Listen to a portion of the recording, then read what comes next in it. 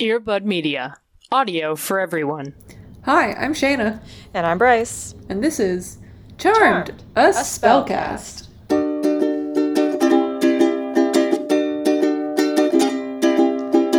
Hey, you listening there? Have you heard about the witches with the really nice hair and a penchant for 90s style and kicking ass and taking names when names are worthwhile and knowing how to fight like girls in this patriarchal, demon-infested world?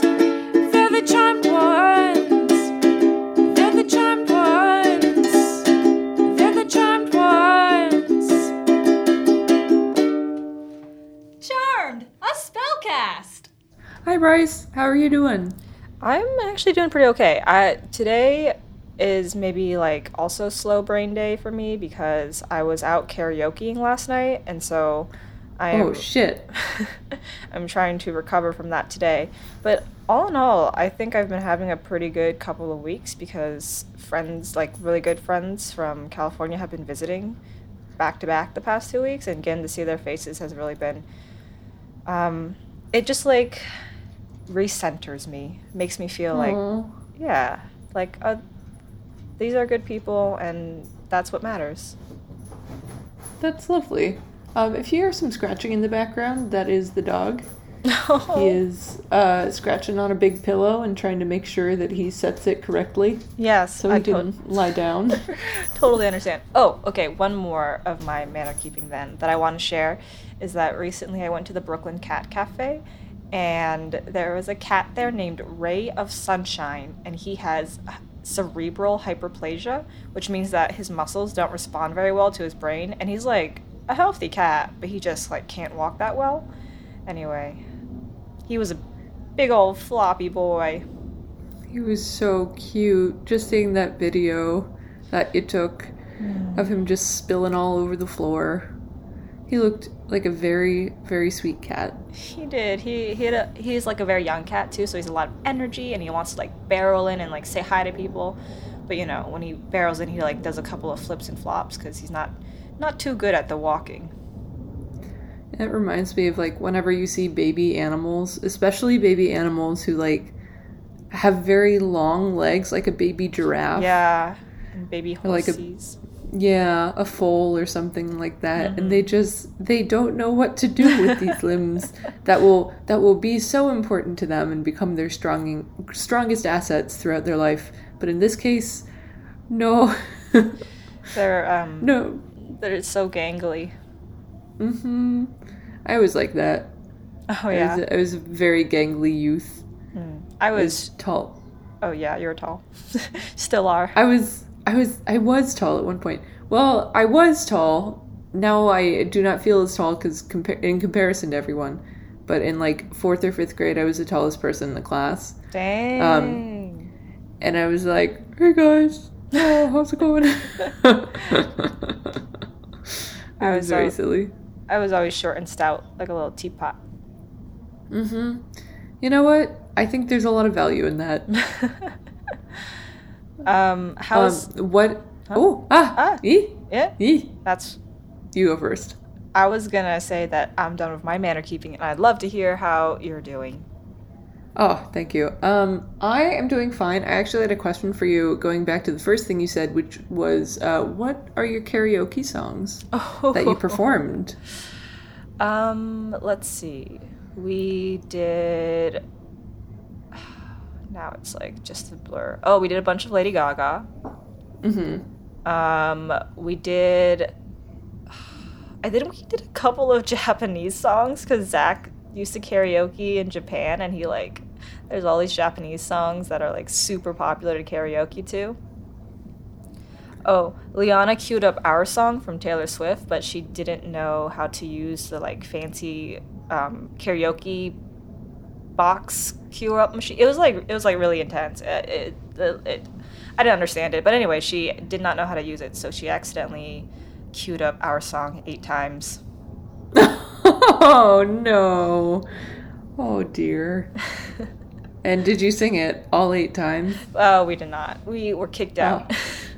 Oh no! Rightfully so. There was a reservation. Okay, fine. It's against our policy for anyone to play Taylor Swift 8 times in a row. 7, fine. 8, you're out of here. Oh, dude. And then, okay, last thing I'll say. Liana and Zach did a couple of duets. They did Master of the House from Les Mis. And then they also did what I've been looking for, the Ryan and Sharpay version from High School Musical. Oh my god. Was there any video evidence of this? Oh, you bet there was. Okay, good. Good. I feel like our listeners are going to deserve it. Not as blackmail per se, just as like extra material for the pod, you know? Yeah. I'm very glad to hear of the fun that you so clearly had. It sounds like a rollicking good time. Yeah, we had a big ruckus. I was about to say, I was going to be really dramatic and be like, and I'm having a bad time. But I'm not like having a bad time, actually. I'm just having a time.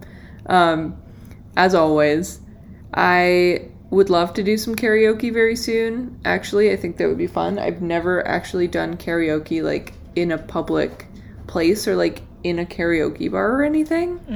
No, we've been to Marie's Crisis though. Right, but that's not that's not karaoke. Marie's Crisis, for anyone who doesn't know, is a piano bar at which everything revolves around the one piano player and song leader in the center. And on like Tuesdays and Fridays, I want to say evenings, they do all musical theater nights. It's very fun. You can request songs. Everyone can request songs, and they'll do big medleys and stuff like that. But okay, so I guess that's karaoke, but I was thinking in the very traditional sense. I was just like, thinking, yeah, go on. Oh, of like queuing up the machine or like requesting the song, and all of the songs are like pop songs that everyone knows or, you know, that kind of a thing. Yeah. To me, I guess I was just thinking of like singing along with people in a public place. Like that to me was just on par with karaoke. Interesting. Listeners, we have a debate for you to settle. Chime in below. What is karaoke? I think, you know, it gets kind of existential when you like really go into it, and I'm looking forward to what are sure to be a multitude of heated conversations. That's what we do here at Charm to Spellcast. We ask the big stuff, the hard stuff. We ask the hard questions. We do. So you can have a very fun time in the comments of our SoundCloud, which is, by the way, my preferred platform, is SoundCloud. Cool. We also are on Spotify now, though. We are on Spotify. We're also on Google Play. And we're on Apple Podcasts? We're on, yeah, I guess it's not called iTunes anymore, which is blasphemous to me, because that's where all my music was. But yeah, so, you know, choose your favorite platform. This is like a 2-part ask. Choose your favorite platform. In the comments, tell us, what do you define as karaoke? And that's the episode. Thanks, folks. Thanks for tuning in. As my men are keeping, well, this month has been an interesting month because it is it's not always September, but it's usually close to September, which is the month the most full with Jewish holidays back to back to back. It's the Jewish New Year. It is the Day of Atonement. It is our day of like, it's like our harvest festival basically, and like, which celebrates, of course, the fruit of the earth, but it also celebrates our ability to create like a shelter and a hearth and a home. So it's a really lovely stretch of holidays, and I think it's one that lends itself to a lot of introspection and reflection, which is really nice. And last year I kind of got more into it. I've been having more of a return to the Judaism, not as much that I grew up with, but more just like on my own terms, backgrounded and founded on what I grew up with. But this year, as hard as I tried, as much as I wanted to, I just had such a difficult time being observant of the holidays and really being observant of anything that's not work. But not even like all of the work that I really want to do, just the work that I'm like contracted for. So it's been a month that's been really rough because I felt pulled in two different directions of like really desiring the grounded nature of the framework that the holidays provide. I think of them really as just like a framework, like a prompt of like, here is your time to reflect and do what you will with that. So I've been having the call to that, and then I've also been having just like a distracted, frantic kind of depression, which fucking sucks, my guys. It really does. And sometimes I feel a little, odd about being very candid and frank about my mental health. But then I remembered the people who listen to this are used to me talking about that on this podcast. And we haven't had anyone protest yet and be like, this is indecent. So thank you for understanding that we are not the BBC. But yeah, so that's my manner keeping. I know it's not that exciting, unfortunately. It's a downer, but it's just kind of what's going on. But this week, as I said, I'm currently dog sitting. And this week I've been forced to wake up at like 7:30 to feed the dog and the cat, and then take them out, not the cat, take the dog out at 8, and go on a walk. And the weather is changing a little bit. It's starting to become fall, which is really, really lovely. Technically it's already fall, but it's starting to kind of inch toward that.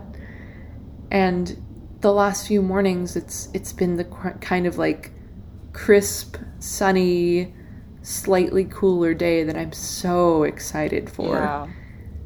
I'm definitely an autumn baby. Yes. You are like a summer autumn baby, I feel like.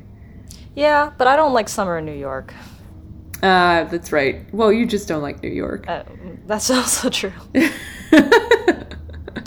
But I understand it. Fall in New York is gorgeous, and it feels so lovely. And I really hope that, well, first of all, if I can get myself to bed early enough, that I can wake up and continue to enjoy that like sensorial experience of the kind of rejuvenation of fall. Even though it's like, the leaves are dying and things are falling and everything's turning brown. It also just feels like a wake up, like a little crisp wake up. Mm-hmm. And I hope time to refocus a little bit and to not feel as frantic and as caught up in work, because I mean, I know why I'm caught up in work. It's because of money.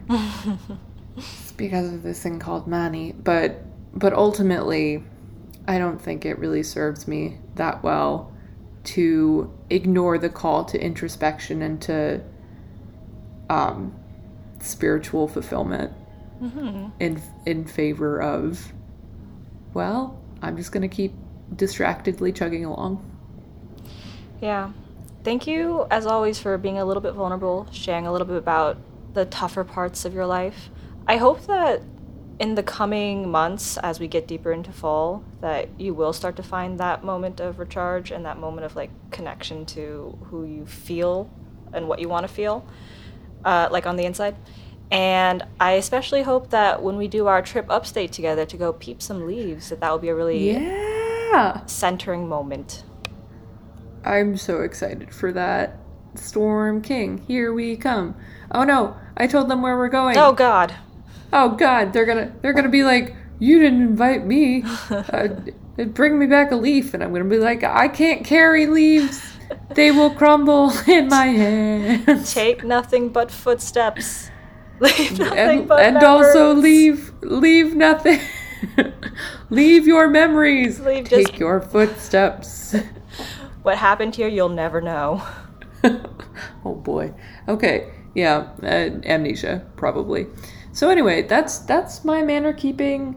The dog is sleeping peacefully in the sun right now. It's very, very cute. And I think that is all that I have in me, aside from the lovely, lovely, lovely turn of the season, which means it's time for those frozen Halloween cookies. It is definitely becoming Halloween season everywhere you go. I am into it so much. Ah! Yeah! I love spookiness. Shit! I love it. I love spookiness that's not scary. Yeah, just That's- campy. Just campy. Yeah, I'm a wimp. I'm a wimp. So just pumpkins and skeletons and like Coney Island spookorama is what I'm excited for. It's Halloween. And cinnamon stick brooms. Brooms. Yes. Oh, go ahead. No. Finish your thought. I'm so excited for when we get to watch my favorite Charmed Halloween episode. It's not until season 3, unfortunately.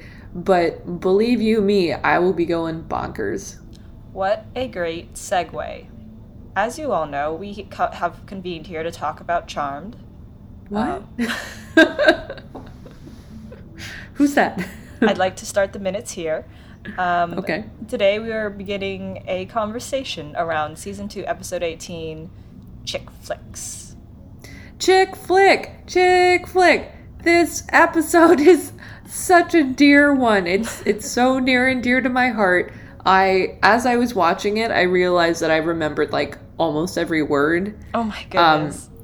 I couldn't like recite it from memory, but like it's like karaoke of the TV when you're watching and as you're seeing the words come up, you're like, yes, of course. I also really liked this episode because it was just so funny. Like, I felt like the actors were having a good time. And because it was so, like, tropey, but, like, Halloween campy tropey, which I was very into. So silly. So, Season 2, Episode 18, Chick Flick, was directed by Michael Schultz. It was written by Chris Levinson and Zach Estrin, and it aired April 20th, 2000. Thank you. Not at all an October watch, but to me it really feels like it should be. Yeah.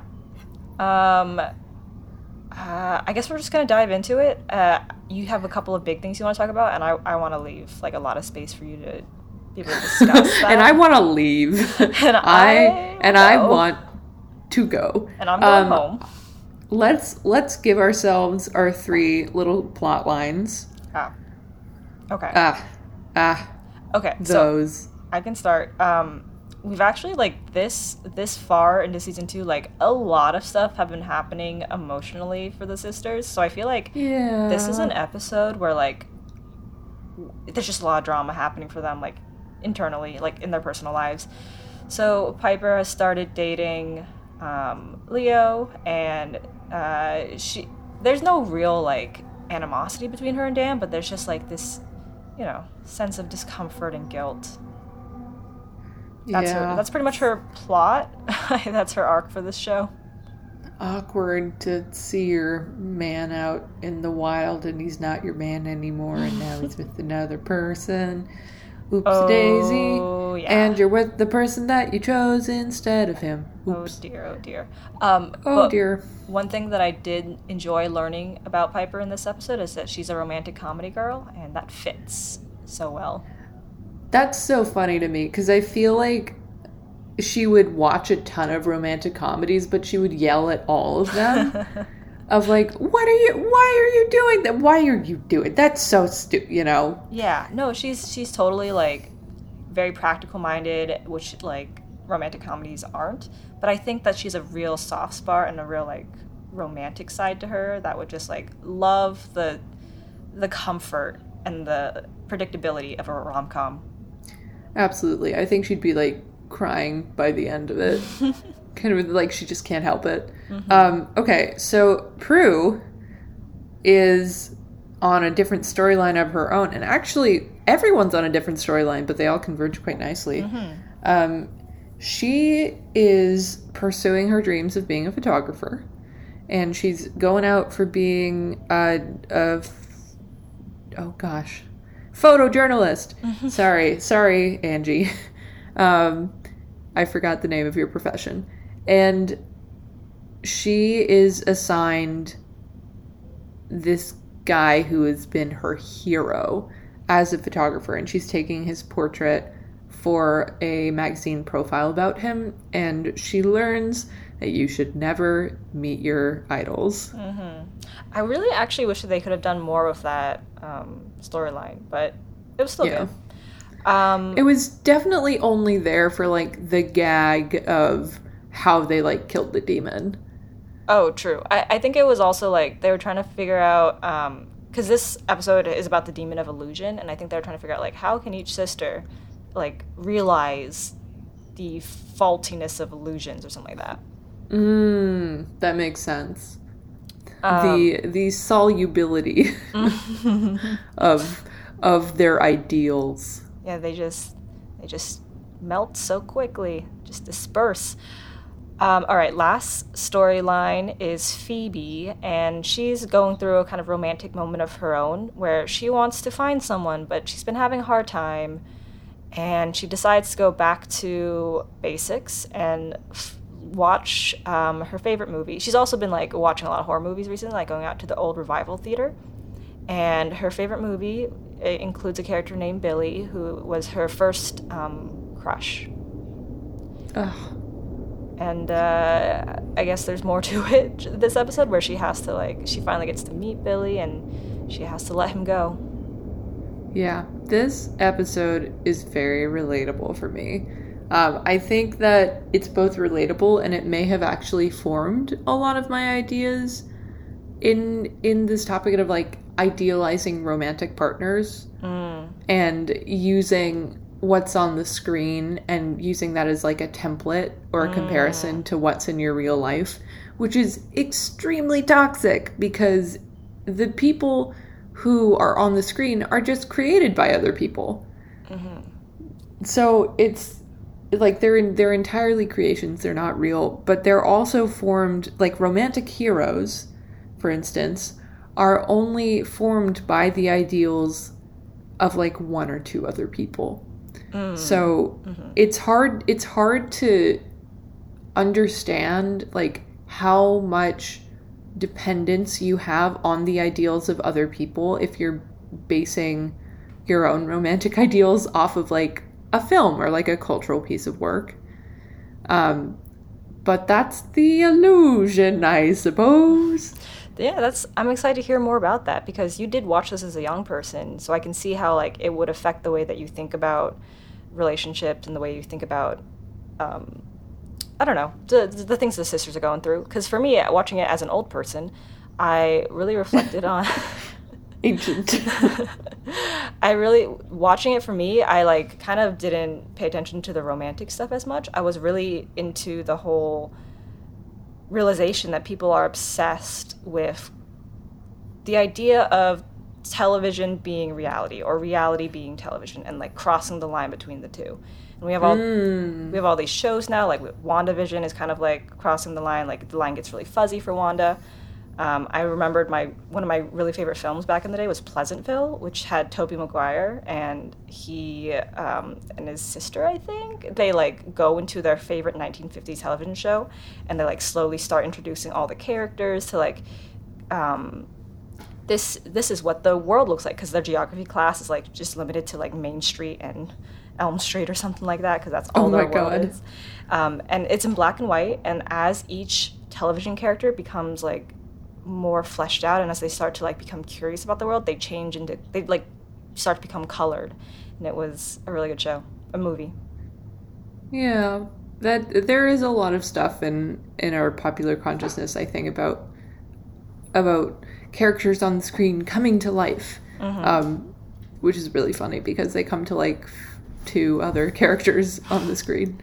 Yeah, it's very meta, and the last thing I guess I was going to say about that was it's kind of related to your introspection about this episode, which is that when people look at or are so obsessed with like the boundary between reality and television and the thought of crossing between both, it reminds you that there really is no reality on television. It's all fake. And it's all fake. Everything is devised. That's right. And you start to get like when you start to like place values on these fake characters, you start to like realize like oh, I'm losing my train of thought. No. You can get back on this, Bryce. Let's go. You start to get really thoughtful about like, what do I think is reality? Like, how do I think people should act and people should feel? And like, what am I treating as real life? Absolutely. I think the media is most successful.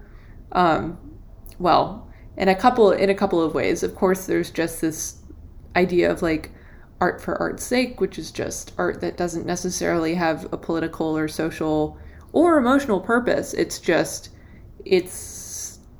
because it's allowed to do that. Like, it's allowed to break every single rule. It's allowed to do whatever it wants.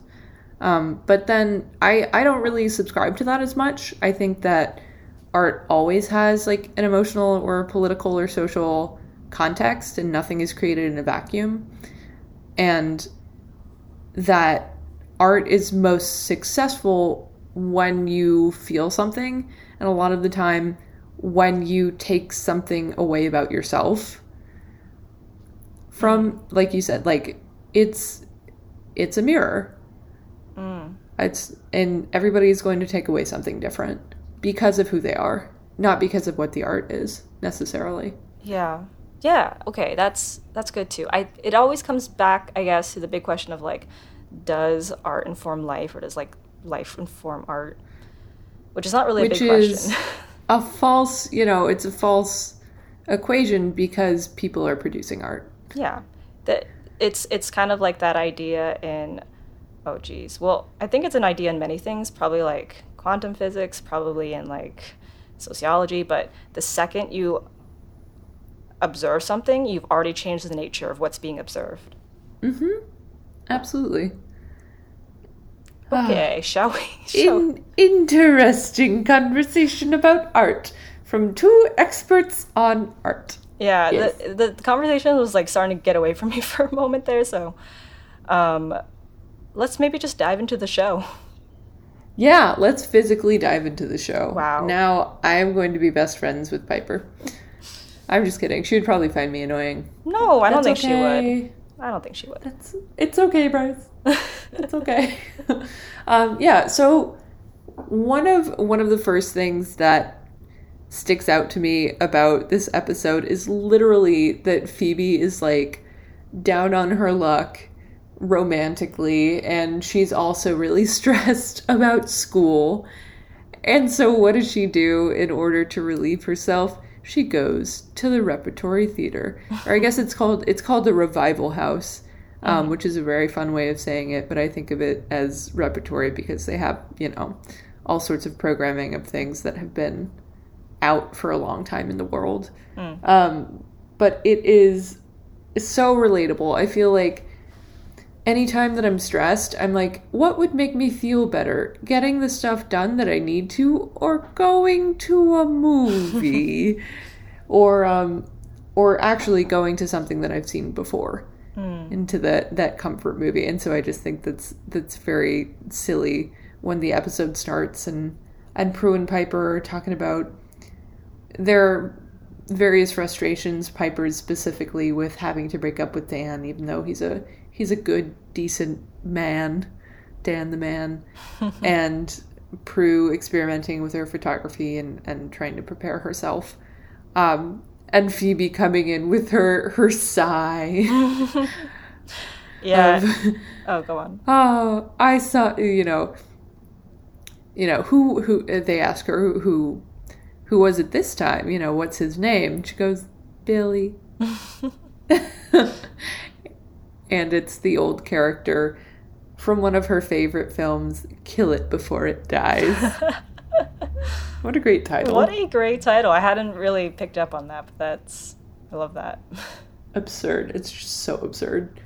Oh, but okay, so this is not only is this relatable and that's just what I do, but it starts our big question, or the big concern of idealizing romantic partners from what you see on screen. Phoebe's whole journey throughout this episode is realizing that she's not going to find a man like Billy, because Billy, the hero of Kill It Before It Dies, this squeaky clean 50s Letterman jacket wearing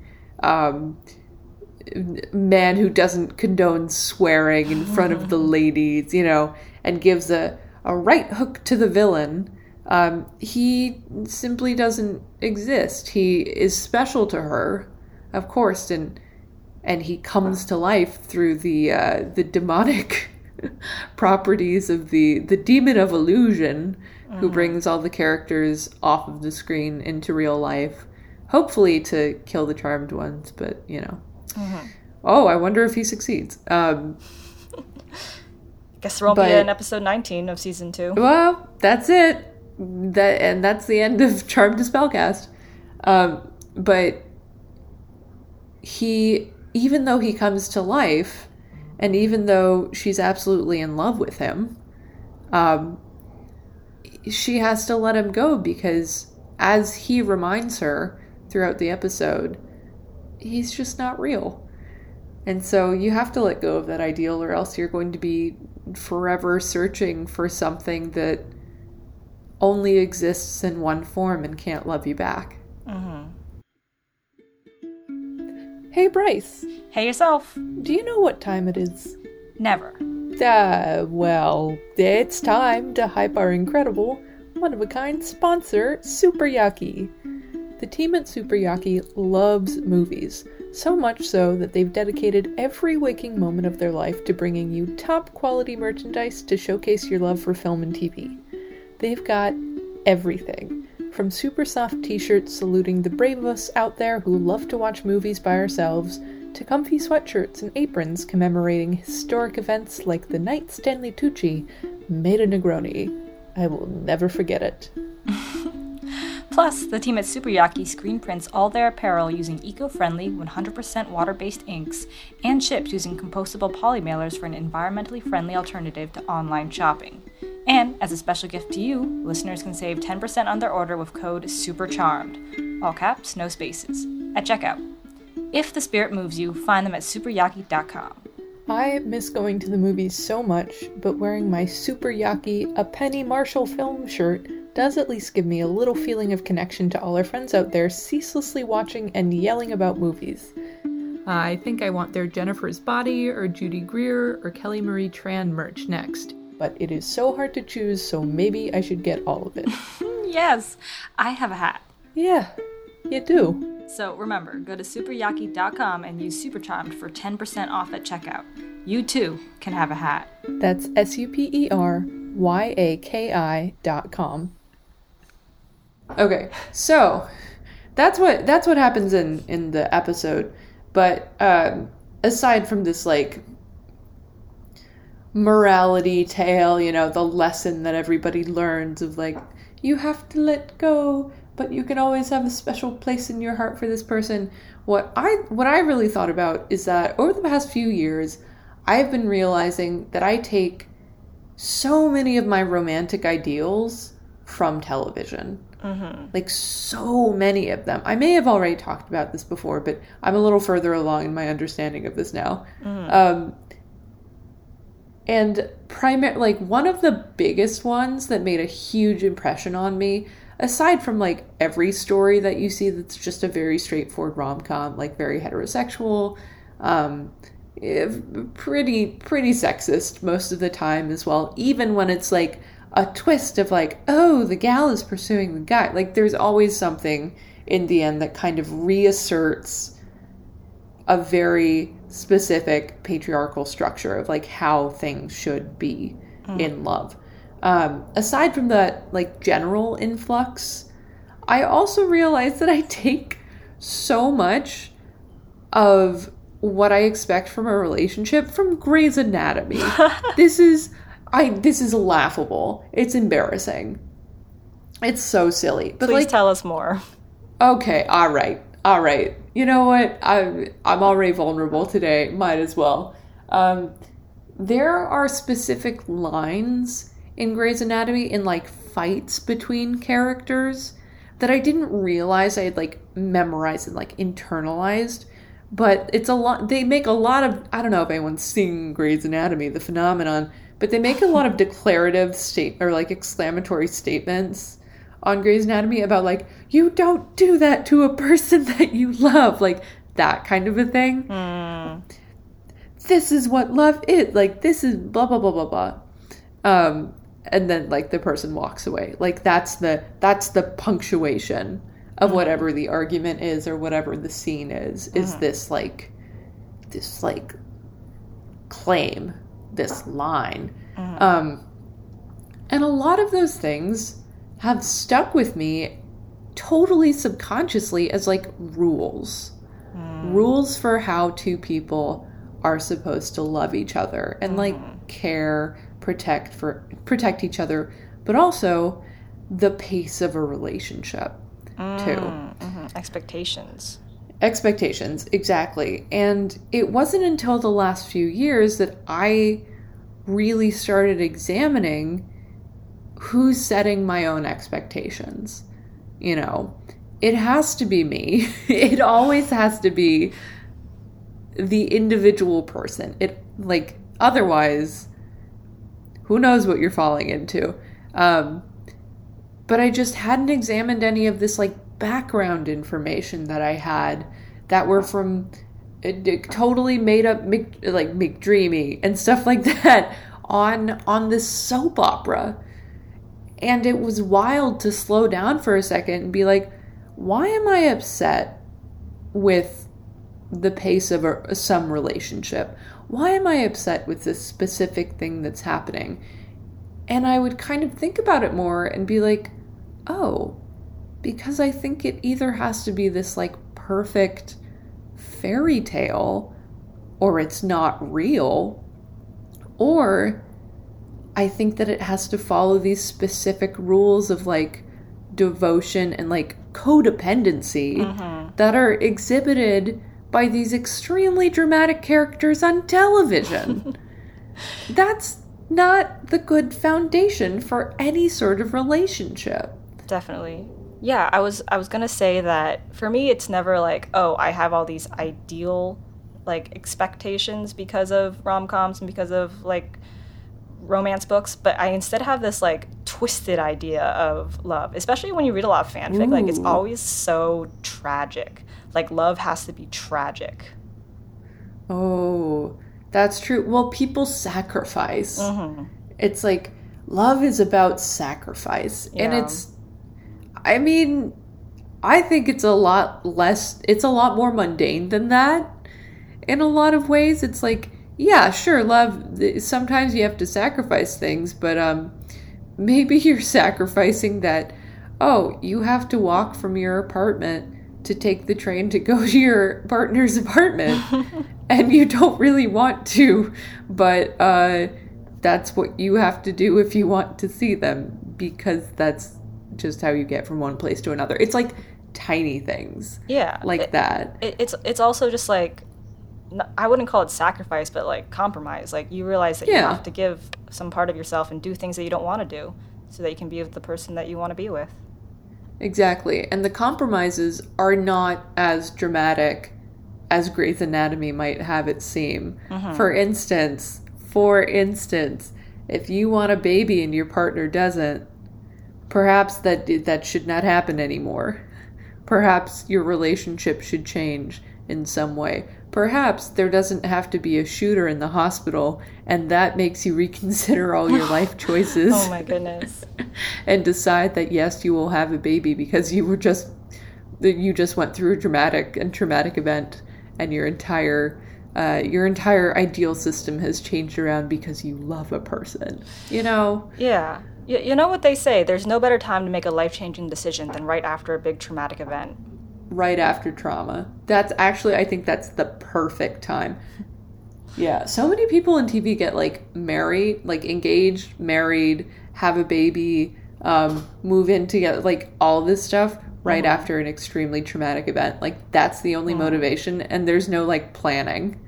I mean, if we take it all the way back to Shakespeare, like, every single, okay, you know this better than me, but there are, like, 2 types of Shakespeare plays, and one of them always ends in marriage.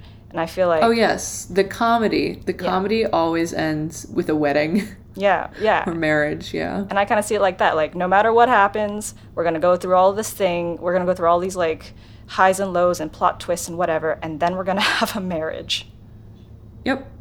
And that's it. That's just the way that life goes. If you want a comedy, if you want a happy life, it has to end in marriage. Do you think, like, I want to know how you feel like you've evolved since realizing this about yourself that you idealize based on romantic television Surprise, shows. I haven't. I'm just kidding. The ways in which I have evolved.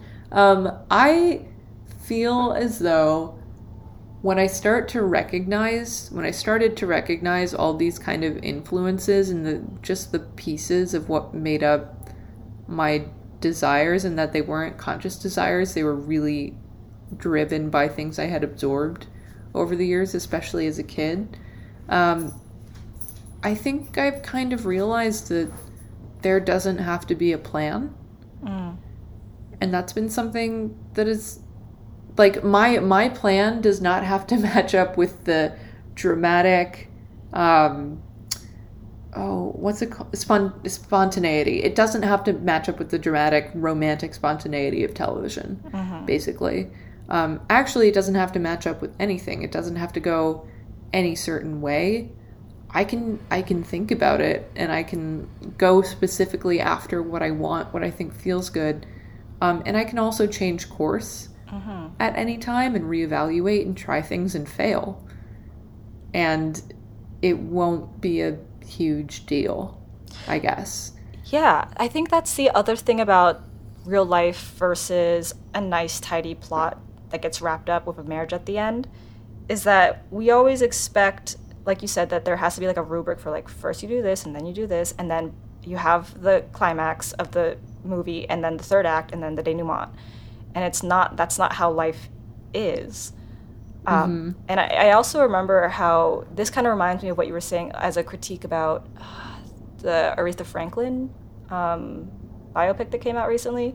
I haven't seen it. I don't know if you've seen it, but there's a lot of, like, criticism about it because it wasn't able to deal with real life left undone, or, like, not yet neatly wrapped up problems in Aretha's life. Yeah. Because they needed to resolve it. It's hard to do that. It's hard to make a biopic in any sort of circumstance, I think, because of that, because it's really hard to deal with the messy stuff without, like, teaching a lesson or deciding if it's a comedy or a tragedy, and ending in death or ending in marriage. Yeah. You need to follow a formula, and you need to close the movie eventually. Like, you need to have a conclusion. Absolutely. And that is something that I had talked to someone about very recently, and I think it matches up with narrative film and media, especially, like, romantic comedies, is that there's this idea of the relationship escalator. I don't know if you're familiar with that. I feel like it speaks for itself, but carry on, because I've never actually, like, heard the term. Yes. So I think it's a brilliant analogy, which is that most people are on or feel like they have to be on the relationship escalator, which, without even understanding what it is or knowing that they're on it, which is that you step on and you're just being moved through the stages of a relationship, which is you meet someone, you date, you become monogamous, like committed to each other, you move in together, you get engaged, you get married, you have a kid, And then you die. And that's it. And then you die. Yes. Ascending into heaven. Then you die. But just this idea that, like, you're just on this course, and that's the only course that there is, and you are not moving yourself forward necessarily by a conscious decision. You're just following a pattern that is laid out. And the thing is, you absolutely can do that. Like, all of those things, many people do that and are happy. But the point is, you don't have to do that. You can step off at any time, at any point, step sideways, go backwards, anything. You don't have to be moved forward by unknowable forces that have decided that this is what you need to do. Yeah, like, people are like, oh, you're at this age, you should be married by now. And that's someone else's expectation. Exactly. And I think that today... Sorry. No, keep I know going. we're so deep in this, and we've only discussed the teeniest bit of Charmed plot. And today I would like to make the comparison of the relationship escalator to the, like, three-structure plot, or the three-act structure of a narrative. Mm-hmm. In this idea of, like, this is the only way to do it. This is what Save the Cat is all about. This is what screenwriting is all about. This is what story structure is. When the fact is, there are so many stories that have completely different pathways. There are stories that have no plot. There are stories that have just texture. There are stories that have backwards plots, or they're just vignettes, or they're mixing, There are actually just so many different ways that any story or any relationship or any life can go. And sometimes all it really takes is recognizing that these structures are in place and that you can mess around with them. Yeah, that was so good. I feel like it also made me think a little bit more. Like, your introspection made me introspective, because I don't think that I have these romantic ideals from television, but I think because of the whole, like, your life must start this way, and then you go to college, and then you get a job, and blah, blah, blah. Because that has been ingrained into my brain from not just movies, but, like, many other social structures, I feel like, to me, I've been scared of the idea of this relationship escalator, because to me it shows how your life can just be reduced down to a very predictable set of actions. And so that's why I'm always like, I don't think I want to be married, because that means that I'm on the escalator, and that means that that my life is no different from anyone else's. And not that I have any illusion that not that I have any illusion that I'm not any more special than anyone else in this world, but still, the fear of oblivion, the fear of, like, my life is just these check boxes, and that's it. I think that is untrue because you think about it. I think that's the biggest point, is if you're making a conscious decision that this is what you want, or this is what you don't want, either way, or just this is what you're lukewarm about. But if you're making those conscious decisions, you're pausing, you're not just being carried.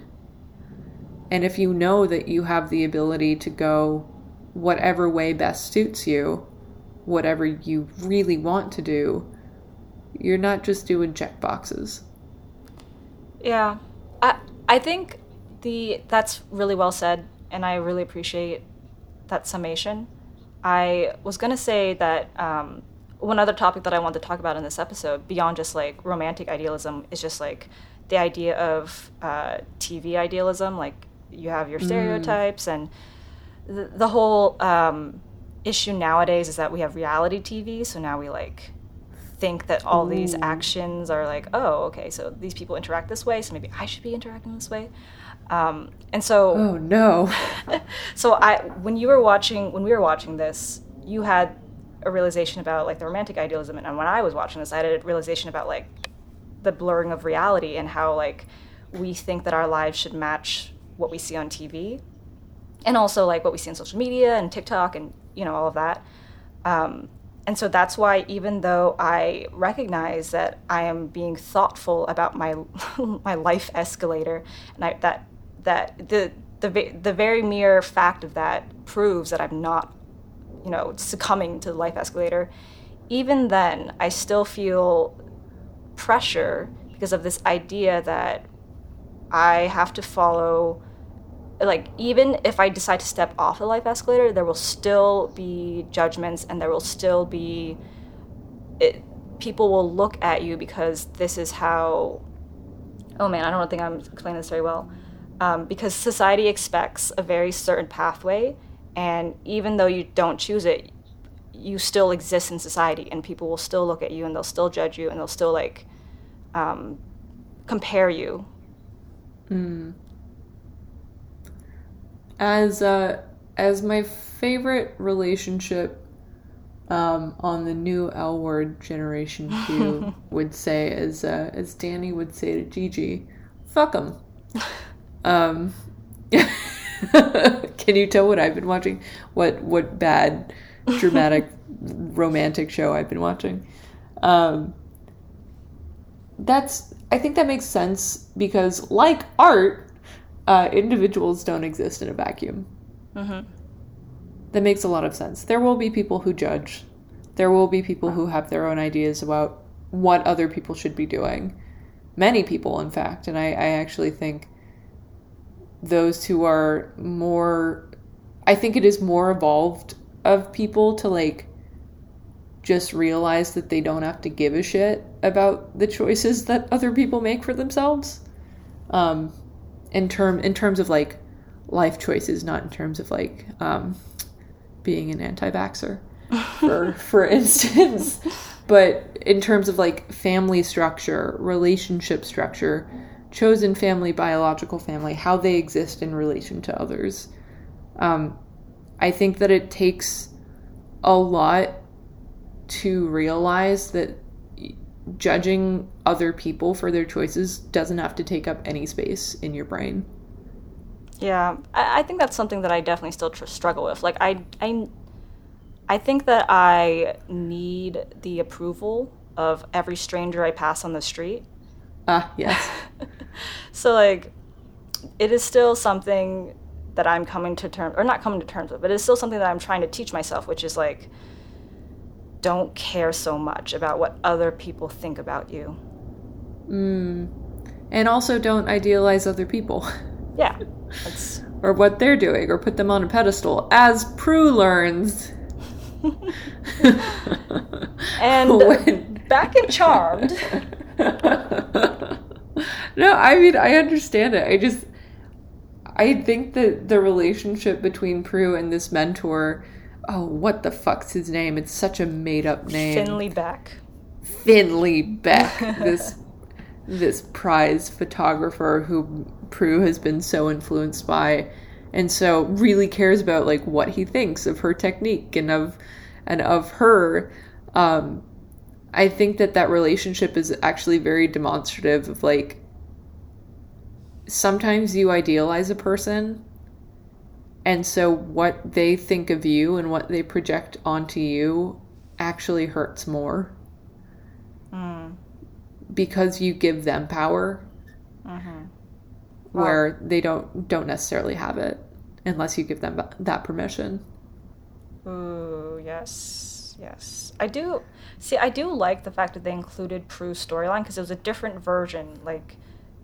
Phoebe's was all about seeing love on film and trying to make that her life, but and that was an illusion. But Prue's illusion is, don't meet your heroes. You've made them to be something in your head that they aren't in real life. Mm-hmm. Which I think was it's a good choice to include that other type of illusion as well. I think so too. I think that's really smart, and now that you're talking about it, it comes together a lot more than just the gimmick of Finley Beck being if you leave your film under the microscope for too long, it burns, or under the heat for too long, it burns. And Prue then in turn using that when the demon of illusion is in the screen and is you can never get me here. And she's wanna bet? I'm going to frickin' do something that never happens anymore, which is put the light onto the celluloid that from the projector booth for too long, so it is going to burn the cells of the film and you will be no more. Which, we don't really worry about anymore because we're not working with nitrate film. Did you ever have to do that when you were a projectionist? I did. Oh, you also did archival work. I did, yeah. I have worked with nitrate film, and it can be smelly, let me tell you. Okay. And that's you don't want that. That's bad. That means that it's deteriorating and that it might be like extra combustible. But yes, that's putting the light on film for too long is never something that we really worried about. I don't remember the science behind it, and I'll tell you at some point. But yeah, sure. If you have like a really strong flame. I mean, even back in the early 2000s, they probably still didn't use that kind of nitrate film. No. Maybe it's because they had to set it in the revival house. Oh, I see. So that's a bummer. They have a really old, rare copy of this film, and they just fucking burned it. Oh, sad. Yeah. Anyway, so now I do like that there's more than just the connection of like how to kill the demon. There is actually 2 different idealizations. Actually 3, I would say, going on. There's Prue's of this photographer who dismisses her. There is Phoebe's of her childhood crush from the screen who she thinks is the perfect man, and the fact that she'll never find a perfect man because only one exists, but actually he doesn't exist at all. And that he's been informing her subconscious search for a perfect man. And then there's Piper's, which is that she is hoping for she is idealizing a normal relationship. She's romanticizing a boring, mundane, normal relationship. She and Leo have their first date, and they go to the restaurant, and she is thinking about work, and she is apologizing for like discussing this illusion demon that she just can't get out of her brain. And Leo's like, "You're the one who wanted to keep work out of the table, not me. Like this is fine. We can talk about whatever you want because you're hot and I'm happy to be here with you." Leo's so in love. It's so fucking cute. And then the most normal of things happens. I would say, like, something that I've experienced, which is that Dan shows up with his new gal, and is the person that they asked to pass the salt from their table because they don't have the place settings and salt and stuff. And it's like, oh no. And so Piper freezes everything and is like, I can't believe this. I just want a normal night. I just want a nice date. And it's like, Piper, your ex showing up to your first date is actually super normal. That, so relatable. But she wants what she's calling normal, but I think what she really wants is like perfect. I think she wants stability. I think she wants a quiet life, ultimately. Yes, a quiet life, which I don't blame her for at all, but to a point where nothing that they're attempting is really making her all that happy because she knows that it's not a normal life. Is what I kind of took away from that. And Leo gets called up by the elders to go orb away. And of course that is very upsetting. And she asks him, okay, if we can't have a normal first date, can we at least get like a normal goodbye? And so he walks out the front door before orbing. But this is something that Piper and Leo talk about later in the episode too, about, well, we didn't have a normal first date, and is it always just going to be like this? And, you know, Leo evidently is very willing to do whatever he can to match Piper's expectations.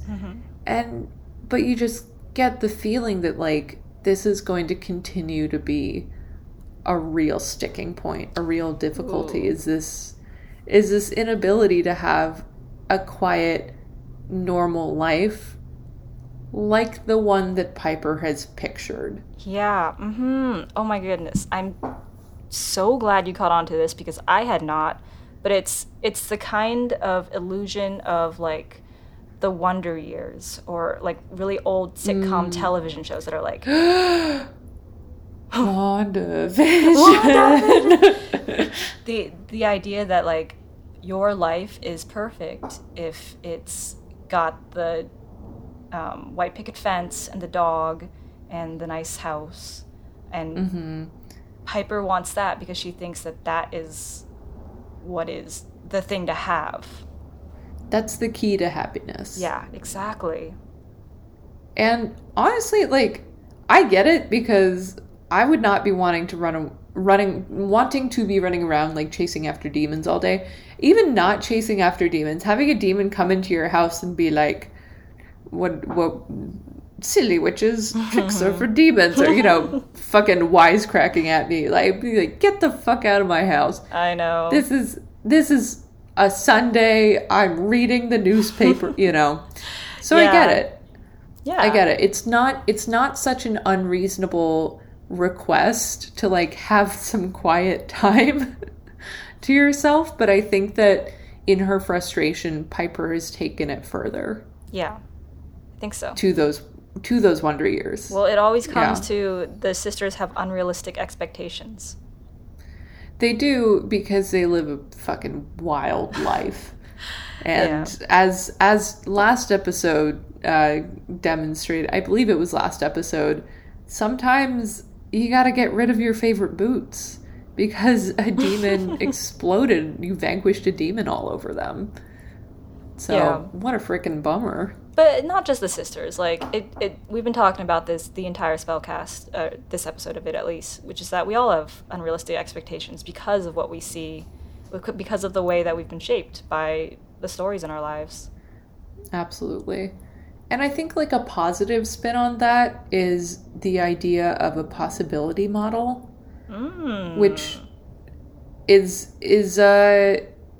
taking this idea of, like, all the subconscious implications of something and turning it into something very conscious and very aware and, like, present, which is seeing a film or whatever piece of media, reading something, whatever, and seeing something within it and thinking, wait a minute, I really like that.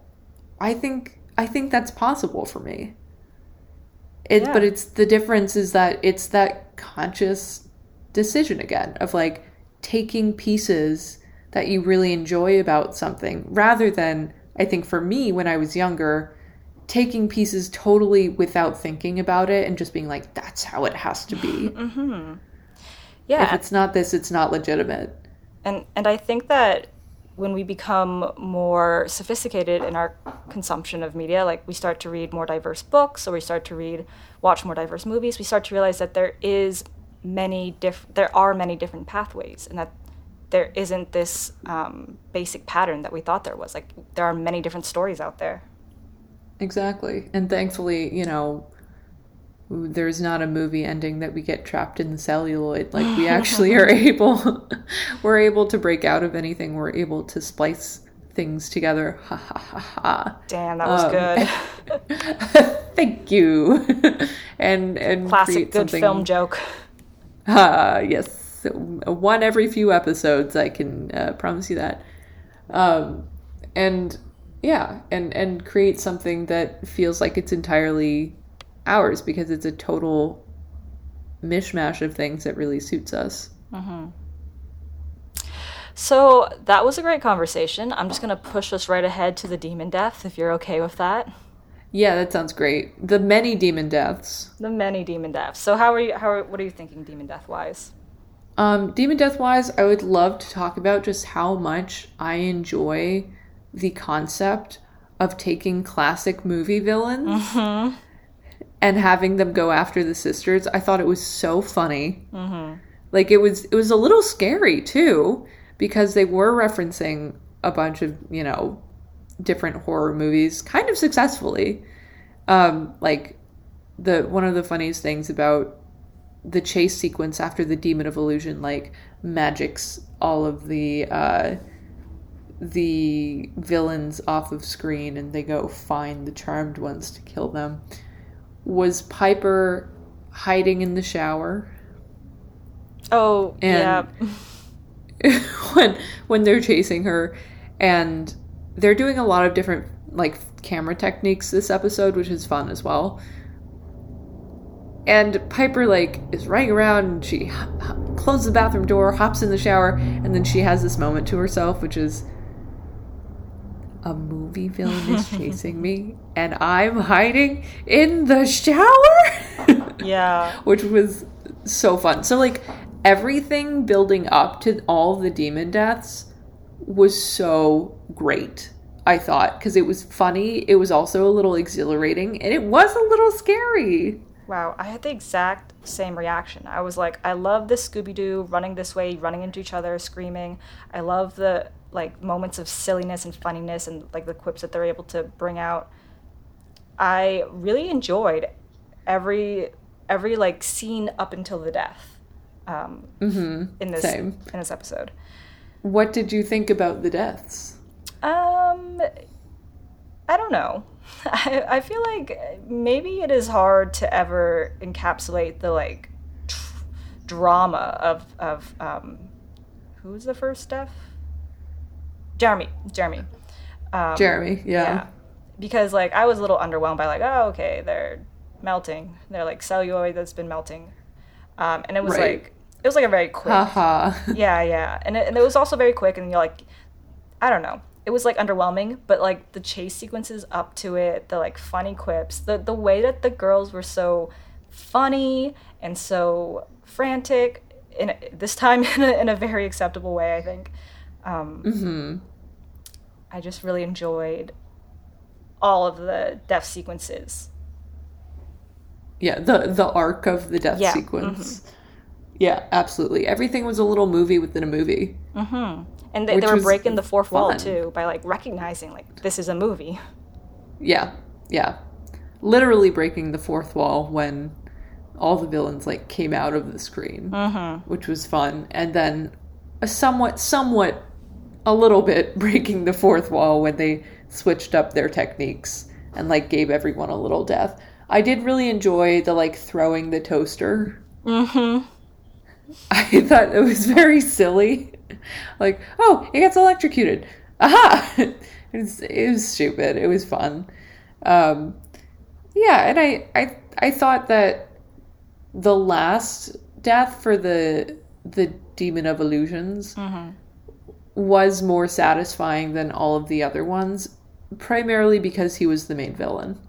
And, like, they actually gave him a little bit of time to be creepy and weird. He was so funny as a villain because he, like Barbas, I think, he has a lot of flair. He has a lot of style. His little goatee.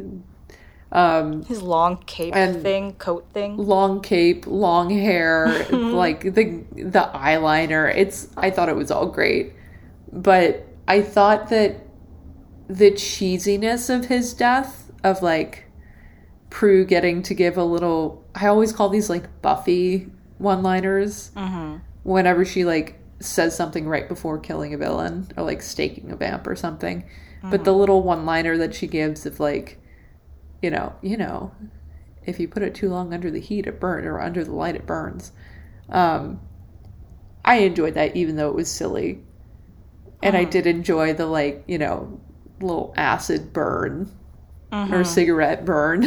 Yeah, the effect. I honestly don't know what I expect of a demon death in order for it to be 5 out of 5 Jeremys. Do I expect them to blow up and, like, turn into fireworks or something? Because if I had to rate the demon death itself, I'd be like, it was kind of cool. Like, it was a cool effect, but maybe, like, 2 Jeremys out of 5 Jeremys. But if I had to rate, like, the whole run up to that death sequence and, like, how fun it was and how like silly it was and how just like action packed it was, I would be like, yeah, that was 5 out of 5 Jeremys. Like, do I need to rate the actual image of the death, or should I rate the whole like run up to the death? I think you can do both. Because I would give like the whole thing. I would give like a 5 out of 5 Scooby-Doo Jeremys. Like that was excellent. So I'm right up there with you with like the entirety of it, and I think for the individual they're a little lower. But this was an ensemble effort. Yeah, this was such an entertaining episode. Oh, I'm so glad. And I will say that I don't think that this episode was as formative in terms of like my romantic ideals as it was just like the kind of episode of television that I love to watch. And all the impressionable bits about me, about my romantic psyche, came later. Yeah. And this was also just a great episode for you to reflect on that and bring it to the Spellcast for another great episode. Yes, another perfect episode. 10 out of 10. 5 out of 5 Jeremys. Please rate and subscribe. Please rate and subscribe. I feel like when we end this podcast, when will we end this podcast? After 8 seasons. Okay, so when we get to the final season, the final episode of the final season. When we are old and decrepit. When we are old and decrepit of Charmed the Spellcast, I think we are going to have to go out with a villain death. I feel like we are going to have to construct one on this pod. That is so good. And I think that by that time, hold us to it, everyone. I think that by that time, like, your audio skills will be such that we can do it, or we can, like, film one. Yeah, I was just thinking about, like, well, we could film one, but I was thinking about when you were saying that we should go out with a demon death, I liked that idea because I was like, oh, it's going to be like radio theater. Yeah, I would do that. Anyway, we'll figure it. We've got a long time to figure it out. We're only barely to the end of season 2. So I think we'll be okay. Bryce, do you think we'll still be friends by season 8? We might be dire enemies. Okay, that's fine. I'll take that. It can't be anywhere in between, you know? It's gotta be one or the other. Yeah. Sorry, go on. Okay. So that's, yes. This whole episode is a 5 out of 5 Scooby-Doo. 5 Scoobs. 5 Scoobs. Which is funny, because that's also what the gang on Buffy is called. Oh, really? They're called... the Scooby Gang, yeah. Oh. And I would have gotten away with it. I feel like Scooby-Doo is a very formative movie in, like, the history of television shows about young people fighting demons. It really was, which is very funny, because, like, why? You know? It's a ridiculous show. Yeah, it's great. It's great. I have no complaints. No complaints about Scooby-Doo. Maybe we should do an episode that's a Scooby-Doo. Be so into it. Okay, well, you heard it here first, folks. We're making a lot of promises on this episode. We're telling you, like, how to maintain your relationship to yourself and to your romantic partners. We are telling you that we are going to do 2 very special things: a demon death of our own, and also a Scooby-Doo episode. We are promising that Shayna is going to have better mental health by fall. My God. This is where we have unrealistic expectations. You're right. With that, Bryce, do you have any final words? Final words. I think my final word will be that this entire episode happened, I think, in mostly one night, which I think was so great because it felt so action-packed and just like boom, boom, boom, and I never felt like the plot was lagging. And because of that, we got to experience the entire episode with Phoebe in a Miami High mermaid swim team t-shirt, and I was grateful for that. Hell yeah. That is wonderful. Thank you. I like that detail. And your last words? My last words.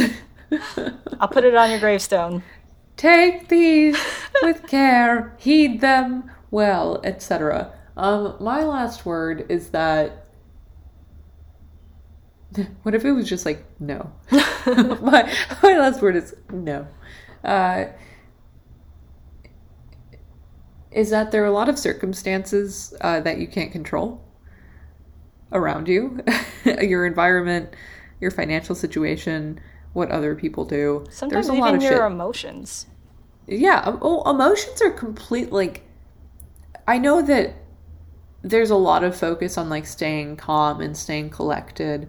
But I think it's really okay to recognize that emotions happen. You have to experience emotions if you're going to let them go. Just like Phoebe had to experience Billy before she could let him go. Anyway, We're so good at this. shit. But what I was most going to say is that there are a lot of uncontrollable variables in life,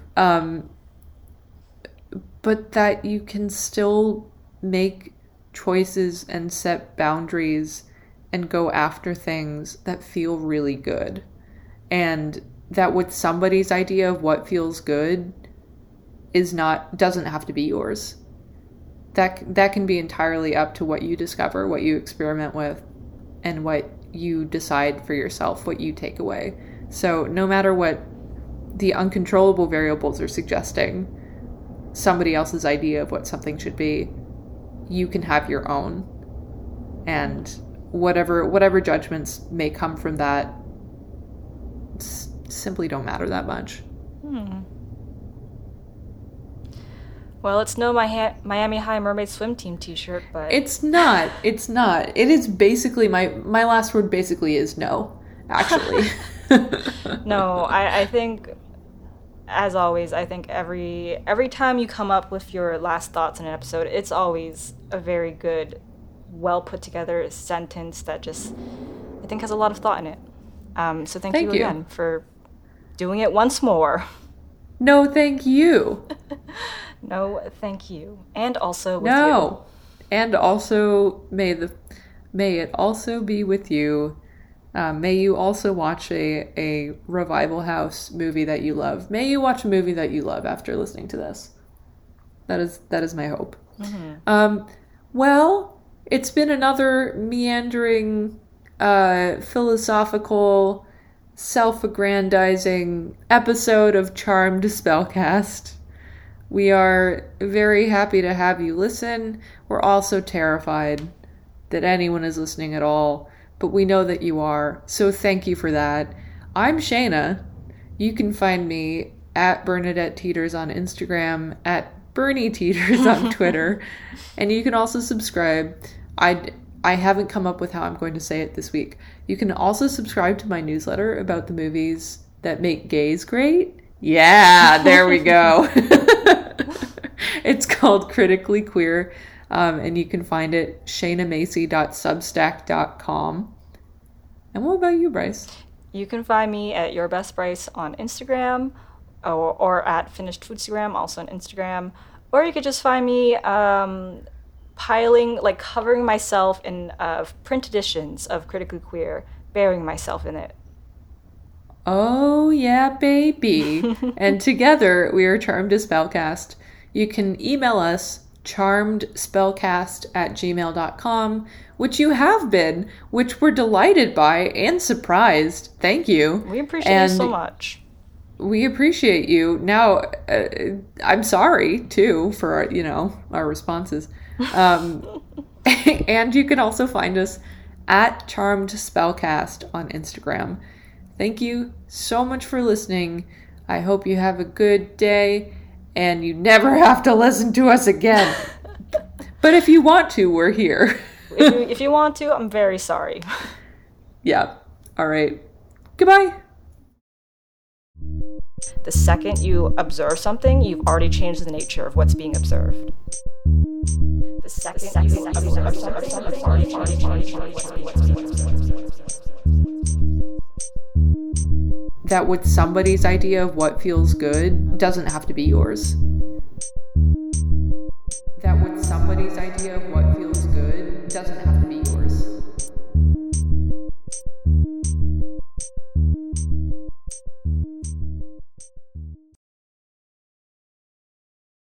You've been listening to Earbud Media Production.